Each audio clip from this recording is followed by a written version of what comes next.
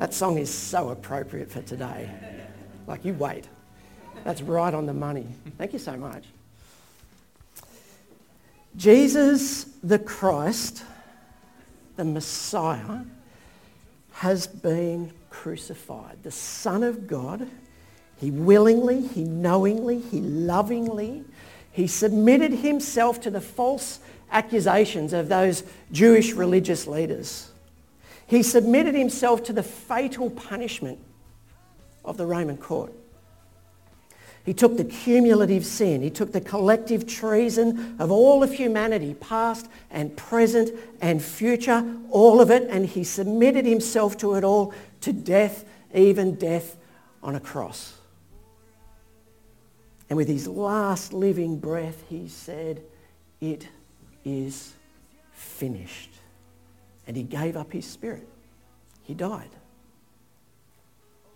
And the religious and the political establishment, the principalities and the powers of this world, they thought that they had dealt with Jesus for good. Dead. Done. Finished. But they did not have the last say. Last week, Dan McPhee, he led us through the end of John chapter 19 and into chapter 20, where we met Mary Magdalene on the third day, where she discovered that the tomb was empty. And she was totally distraught, and so she went back and she got Peter and John, who then had a race, it seemed, back to the tomb, which John won, importantly.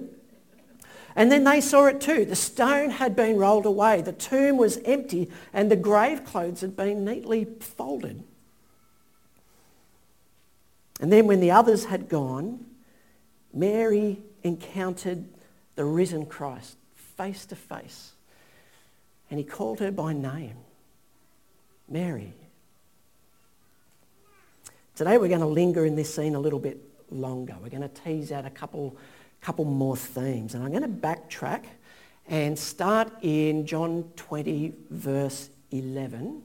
And we're going to go through to verse 29 today. And I'm going to be reading from the ESV. The words are not going to be on the screen. And so, have we got our Bibles? I know that Bron has. Wave it around, Bron. Look at that. Woohoo! Have we got Bibles? If you've got your phone ready. John 20, starting at verse 11. We're going to be doing a little bit of Bible work today. It's important that you follow along. Let me pray before we do that, before we open the scripture together. Father, we need your help. We ask that by your Spirit that you would help us to see and to read and to understand, that we would see you, that by your Spirit that you would reveal truth to us in what we read and what we talk about today. We know that we can't do that on our own. We need you, Lord God. Illuminate the truth to us, we pray. Amen. John 20, starting at verse 11. So Peter and John, they've just run back home. I don't know who won that race. But Mary Magdalene, she's now at the tomb and she's on her own. Verse 11. Mary stood weeping outside the tomb. And as she wept, she stooped to look into the tomb, and she saw two angels in white, sitting where the body of Jesus had lain, one at the head and one at the feet. They said to her, "Woman, why are you weeping?" She said to them, "They've taken away my Lord, and I do not know where they've laid him." And having said this, she turned around and saw Jesus standing, but she did not know that it was Jesus. And Jesus said to her, "Woman, why are you weeping? Whom are you seeking?" Supposing him to be the gardener, she said to him, "Sir, if you have carried him away, tell me where you have laid him, and I will take him away." So John doesn't miss a trick. We've learnt that as we've been tracking with him over the last year or so. And so we know that John is constantly looking back into that Israelite narrative. He looks back into the Exodus narrative in particular, and also into Genesis as well, so that we would see the continuity of the story throughout. And here's Mary in a garden, and it's the 8th day, the first day of a new week. And Mary supposes this man is the gardener. Well, who was the first gardener? Who was the first gardener? Adam. And here is the new Adam. Here is the first of a new creation. Here is Jesus, the first of a whole new humanity here in the garden. Verse 16, Jesus said to her, Mary. She turned and said to him in Aramaic, Rabboni, which means teacher. Jesus said to her, don't cling to me. I've not yet ascended to the Father. But go to my brothers and say to them, I am ascending to my Father and your Father, to my God and your God.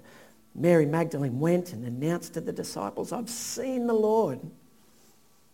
That he had said these things to her. My Father, your Father, my God, your God. Mary, I'm announcing to you that the adoption has come through. My Father is your Father, and our Father is God. Go and tell the others. Verse 19, on the evening of that day, the first day of the week, the doors being locked where the disciples were for fear of the Jews, Jesus came and stood among them and he said, peace be with you. When he said this, he showed them his hands and he showed them his side. And then the disciples were glad when they saw the Lord. After suffering the violence of the religious and of the political institutions, and with the scars to prove it, the first thing the true Lord, the true King declares is peace. You'll remember back in chapter 18, and Jesus is being questioned by Pilate. And Pilate asks him this question. He says, are you the King of the Jews? And Jesus replies, he says, my kingdom is not of this world. If my kingdom were of this world, my servants would have been fighting that I might not be delivered over to the Jews. But my kingdom is not of this world. Mine is not a kingdom of swords and of chariots and of violence. That's your world, Pilate. My kingdom is one of peace. It's a different world. Jesus said to them again, verse 21, what did he say? Peace be with you. As the Father has sent me, even so I am sending you. When he said this, he breathed on them. He said, receive the Holy Spirit. If you forgive the sins of any, they are forgiven. If you withhold forgiveness from any, it is withheld. Now, of course, there is a whole sermon right here. It's not the one for today, but I will make a couple of points. As the Father has sent me, even so I am sending you. This is the Great Commission in John's Gospel. So we're very familiar with the Great Commission in Matthew's Gospel. And if you've got your Bibles, you can go to it. Matthew 28, starting at verse 18. Somebody just go, yep, when you've got it. Yep. Matthew 28, 18 to 20. Jesus came and told his disciples, I've been given all authority in heaven and on earth. Therefore, go, make disciples of all the nations, baptizing them in the name of the Father, Son, and the Holy Spirit. One name, Father, Son, and the Holy Spirit. Teach these new disciples to obey all the commands I've given you. And be sure of this, I am with you always, even to the very end of the age. So this is the same commission. So what we read in John and what we read in Matthew are the same commission to go, to be sent in his authority. And so there's got to be a connection between what we read in John's Gospel, all about forgiveness, and then what we read about making disciples and obeying Jesus' commands in Matthew's Gospel. Make sense? And of course there is a connection, and it's a simple one, but these things, often they're not apparent straight away. The command that Jesus gave was to what? What was the command that he gave? A new command I give you. Love one another. As I have loved you, so you must love one another. John 13, 34. So this is the command. Love one another. And then a disciple is what? We've got one piece of evidence for what a disciple is. By this, everyone will know you are my disciples if you love one another. It's the very next verse, John 13:35. So the command is to love one another, and a disciple is one who obeys the command. The commission to go and make disciples, teaching them to obey my command then, is the commission to go and love people into becoming the kind of people who go and love people. Well, what kind of love are we talking about? What is this love? What does it look like? We know what kind of love it is, don't we? Do you remember the word? Agape. Agape love. This love, this agape, it is the self-emptying, self-donating. It is the others-focused love. When Jesus says, love one another, this is the love that he is talking about. When John sums up his best understanding of who this God is, and he says, God is love, this is the love that he has in mind. Agape. It is the self-emptying love, the eternal love that exists between Father, Son and Spirit since before the foundation of the cosmos. Father, Son and Spirit love one another. They exist in an everlasting communion of this reciprocating, others-focused love. Always giving, always receiving, always giving forward, always forward giving, always forgiving. And this is the root of the word forgiveness. Forward giving. This is the essence of agape. It is the essence of divine love. And so as a matter of inherent and eternal necessity, this is the love that Jesus demonstrates on the cross. Because it's who he is. Self-emptying, others-focused, reciprocating self-givenness, forward-givenness. Not operating out of self-love, rather out of this inexhaustible love for the other, sacrificing any self-oriented need for revenge, for compensation, for payback. This is the paradigm of the cross. This is the character of the King. The enemy loving, turn the other cheek, lay your life down, King. This self-sacrificial declaration of forgiveness that we see on the cross is the purest example of divine love that we have been given. So when Paul is giving instruction to the fledgling church in Ephesus, he says this, he says, be kind to each other, be tender-hearted, forgiving one another, just as God through Christ has forgiven you. He says the same thing to the Colossian church. He says, make allowance for each other's faults and forgive anyone who offends you. Remember, just as the Lord forgave you, so you must forgive others. Forgive us our sins as we forgive those who sin against us. This is what Jesus taught us to pray in the Sermon on the Mount. You might remember we looked at this in some detail a couple of months ago at the foot washing scene. This is the core message in that foot washing scene. And if you haven't seen it, it's on YouTube. It's worth another watch. We explored this deep theological truth that in God's order of relationship, it's the forgiver that pays the price. This principle is the crux of the cross. And it's why Jesus implores us, pick up your cross daily and follow me. The forgiver pays the price.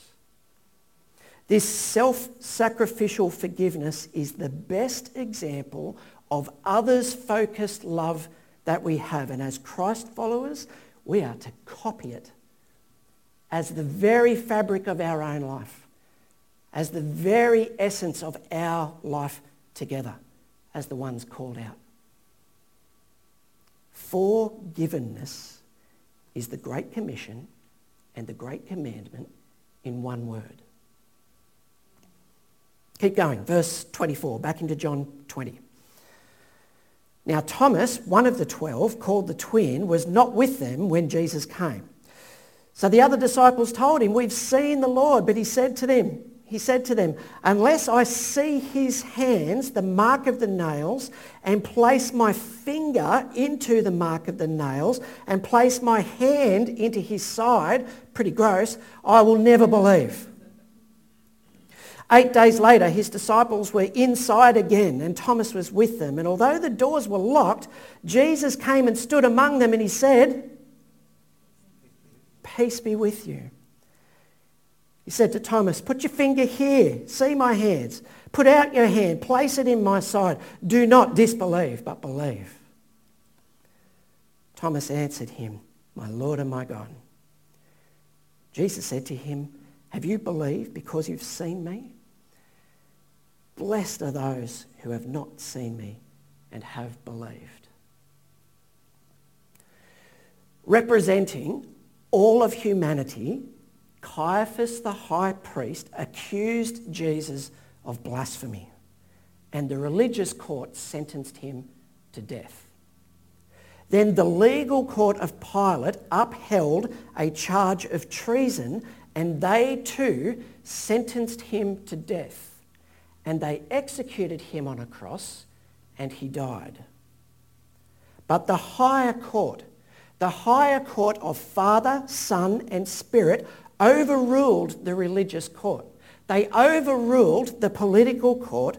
They overruled the sentencing, and they even overruled death.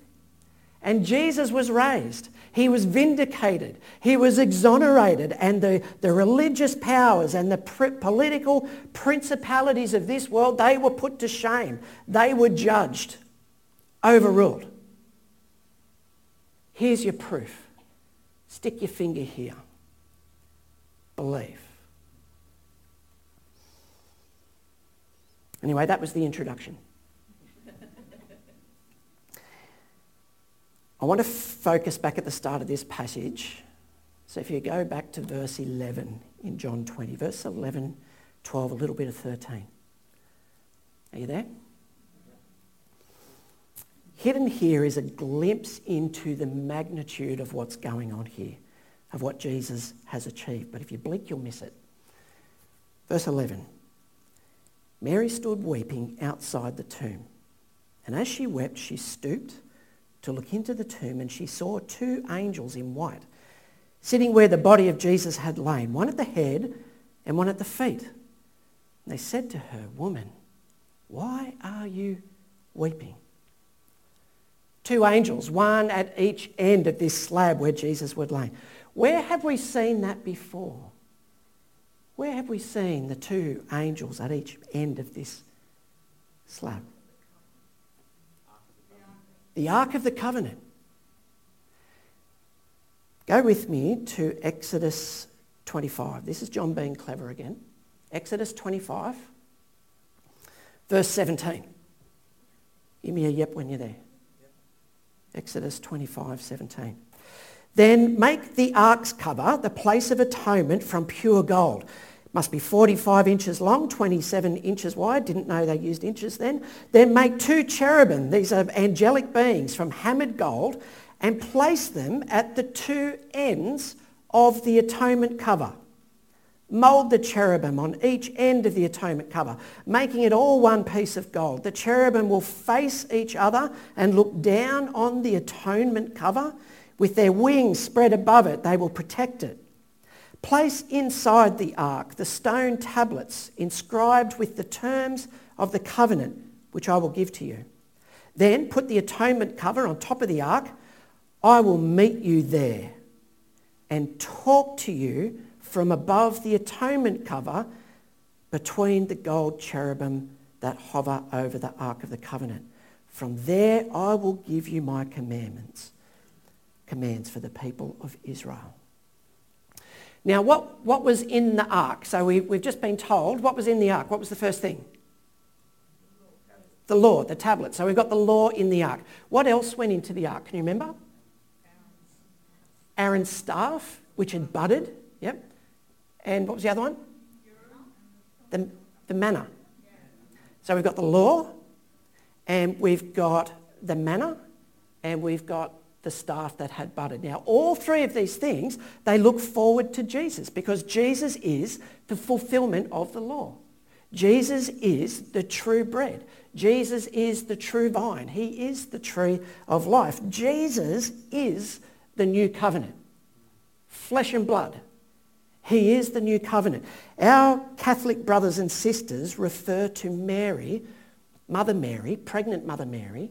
They refer to Mary as the Ark of the New Covenant because she carries within her the New Covenant.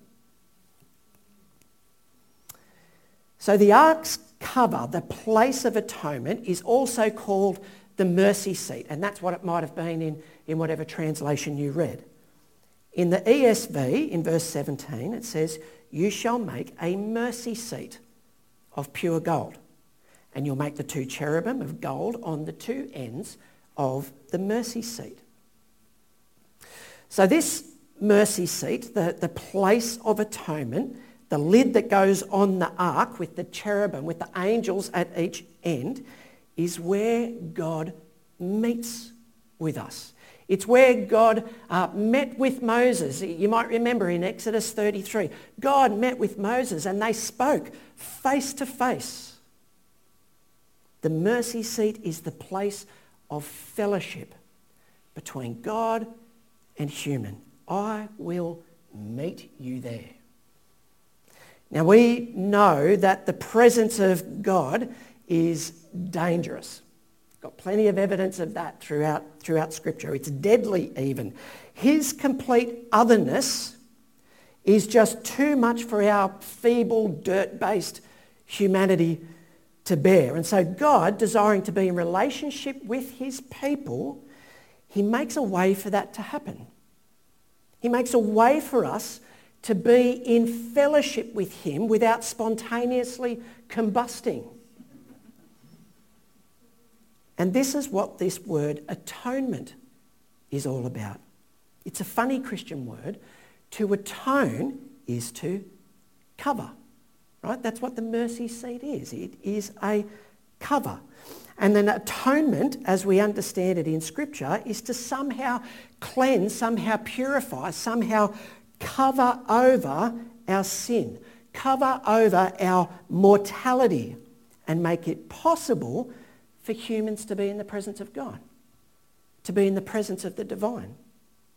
And atonement is not only dealing with sin as a moral issue about being bad, rather sin broadly has to do with this decaying and compromised nature of creation.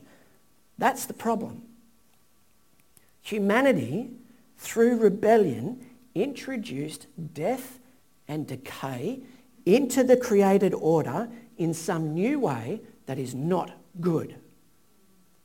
God is life, and therefore death and decay, they are non-God and must be atoned for. They must be covered so that we can be in relationship. This word atonement, it's an English word. It's a translation of the Hebrew word kippur. And atonement literally means, in the English language, it means at one-ment. Atonement, at one-ment. Atonement is the condition of being at one with others. Atonement is to reconcile. It is to unite. And you'll remember that this is the thrust of the whole flipping book. Unity, oneness, fellowship. Go back and read John 17 again. It is the key. In Leviticus is the book of the law. It's a fun book. In Leviticus, we read how this mercy seat is used as the place of atonement. We learn how it works. We learn how you turn it on. Once a year, the blood of a blemish-free goat is sprinkled on the mercy seat. It's sprinkled on this atonement cover to cleanse it, to cover our rebellious and decaying morality with a symbol of purity and innocence and life. And this atoning sacrifice bridges the gap between the holy and the unholy, between life and non-life. And not just for people, but also for things. Things have to be atoned for because all of creation has been corrupted and is subject to death and decay. So all of the stuff in the tabernacle, even the tabernacle itself, the tent of meeting, all of the things and the instruments all needed to be atoned for, all needed to be made hospitable for the divine presence of God so that he could remain in fellowship with the Israelites. Turn with me. You can go to Leviticus chapter 16, verse 15. Leviticus 16, 15. Give me a yay when you're there. So he, the high priest, shall then slaughter the goat for the sin offering for the people and take its blood behind the curtain. So that's into the Holy of Holies. He shall sprinkle it on the atonement cover, onto the mercy seat and in front of it, and in this way he'll make atonement for the most holy place because of the uncleanness and the rebellion of the Israelites, whatever their sins have been. So the atoning sacrifice, the blood sprinkled on the mercy seat, makes it possible for human beings to be in direct fellowship with God and not explode. Our unholiness is somehow covered, somehow cleansed, somehow purified. And when we understand it properly, we see that atonement is a gift. It is a gift from God. And even though humanity is fallen and broken and compromised, God loves his creation so much that he has made this elaborate and weird and confusing symbolic way for us to be together, for us to be in fellowship, to bridge the gap. You still with me? When was the first time in Scripture that we see a sacrifice of atonement, sacrifice of covering? What do you reckon? When was the first time? Adam and Eve. Genesis chapter 3. Very, very early in the story. So straight after the tree of good and evil apple snake incident, if you have a look in Genesis chapter 3, you can go there too, verse 8.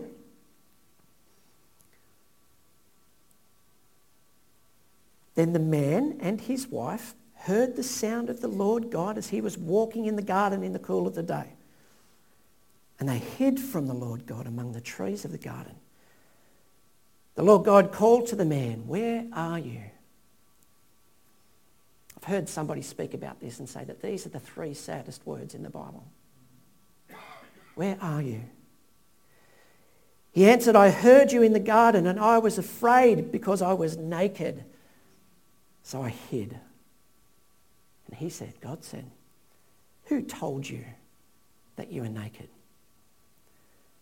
Go down to verse 21. And the Lord God made garments of skin for Adam and his wife and clothed them. Here's the first sacrifice of atonement, of covering. No sooner had humanity compromised fellowship and God made a way for it to be restored. And for whose benefit was this covering? Was it for God's? Was God offended by the nakedness of Adam and Eve? No. It was for Adam and Eve's benefit. Confronted by their own nakedness, their own shame, their own guilt, their own fear, they took themselves out of fellowship. They hid.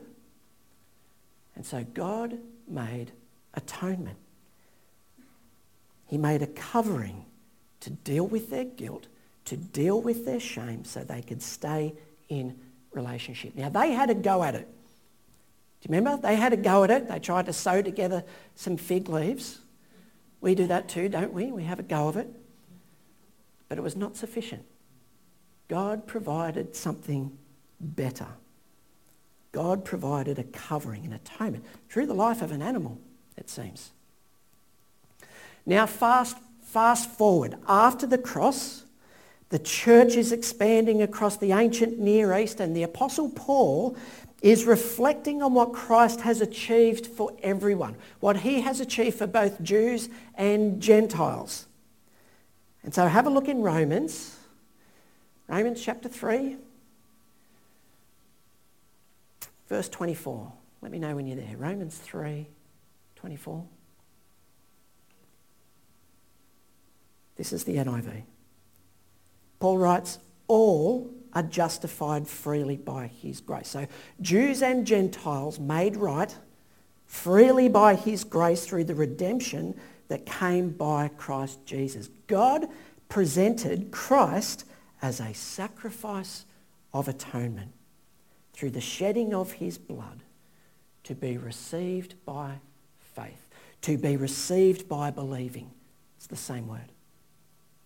So there it is, atonement. God presented Christ as a sacrifice of atonement. Now Christ is God, remember.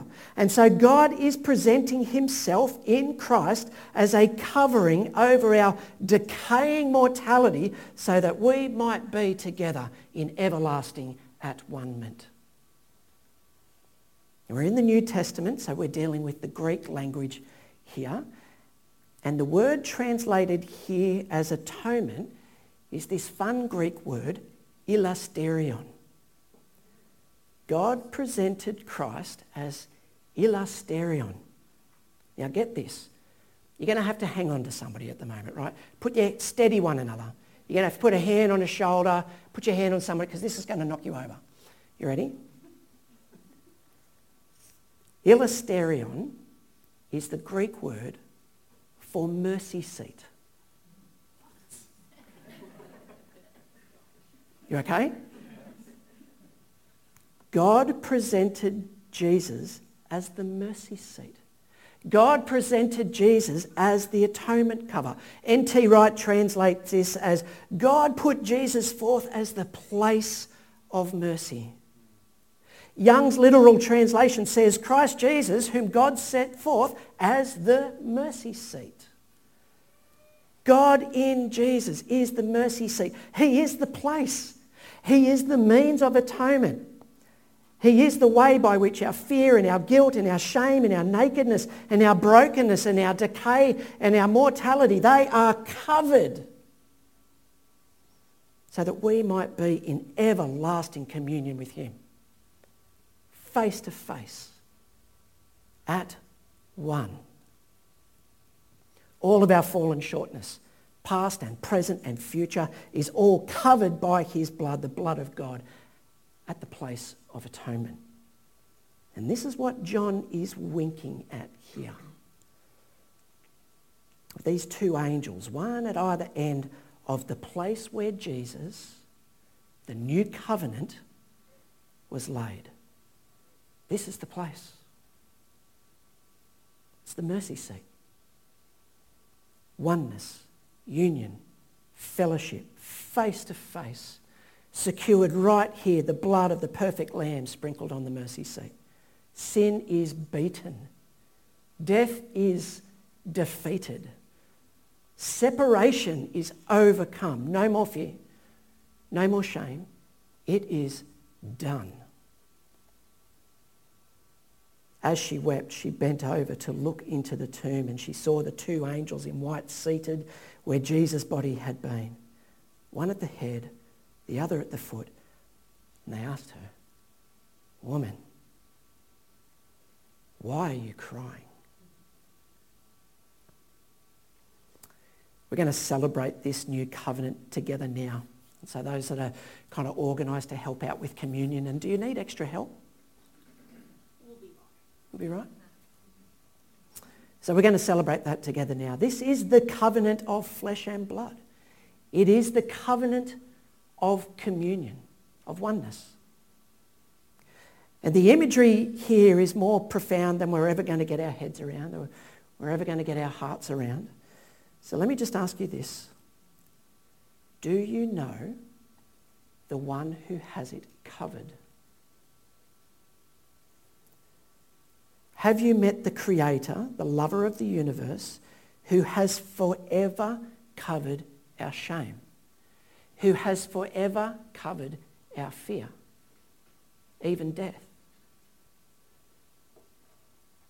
Do you know the one who through radical self-sacrifice, through radical forgiveness, has obliterated the core problem of separation?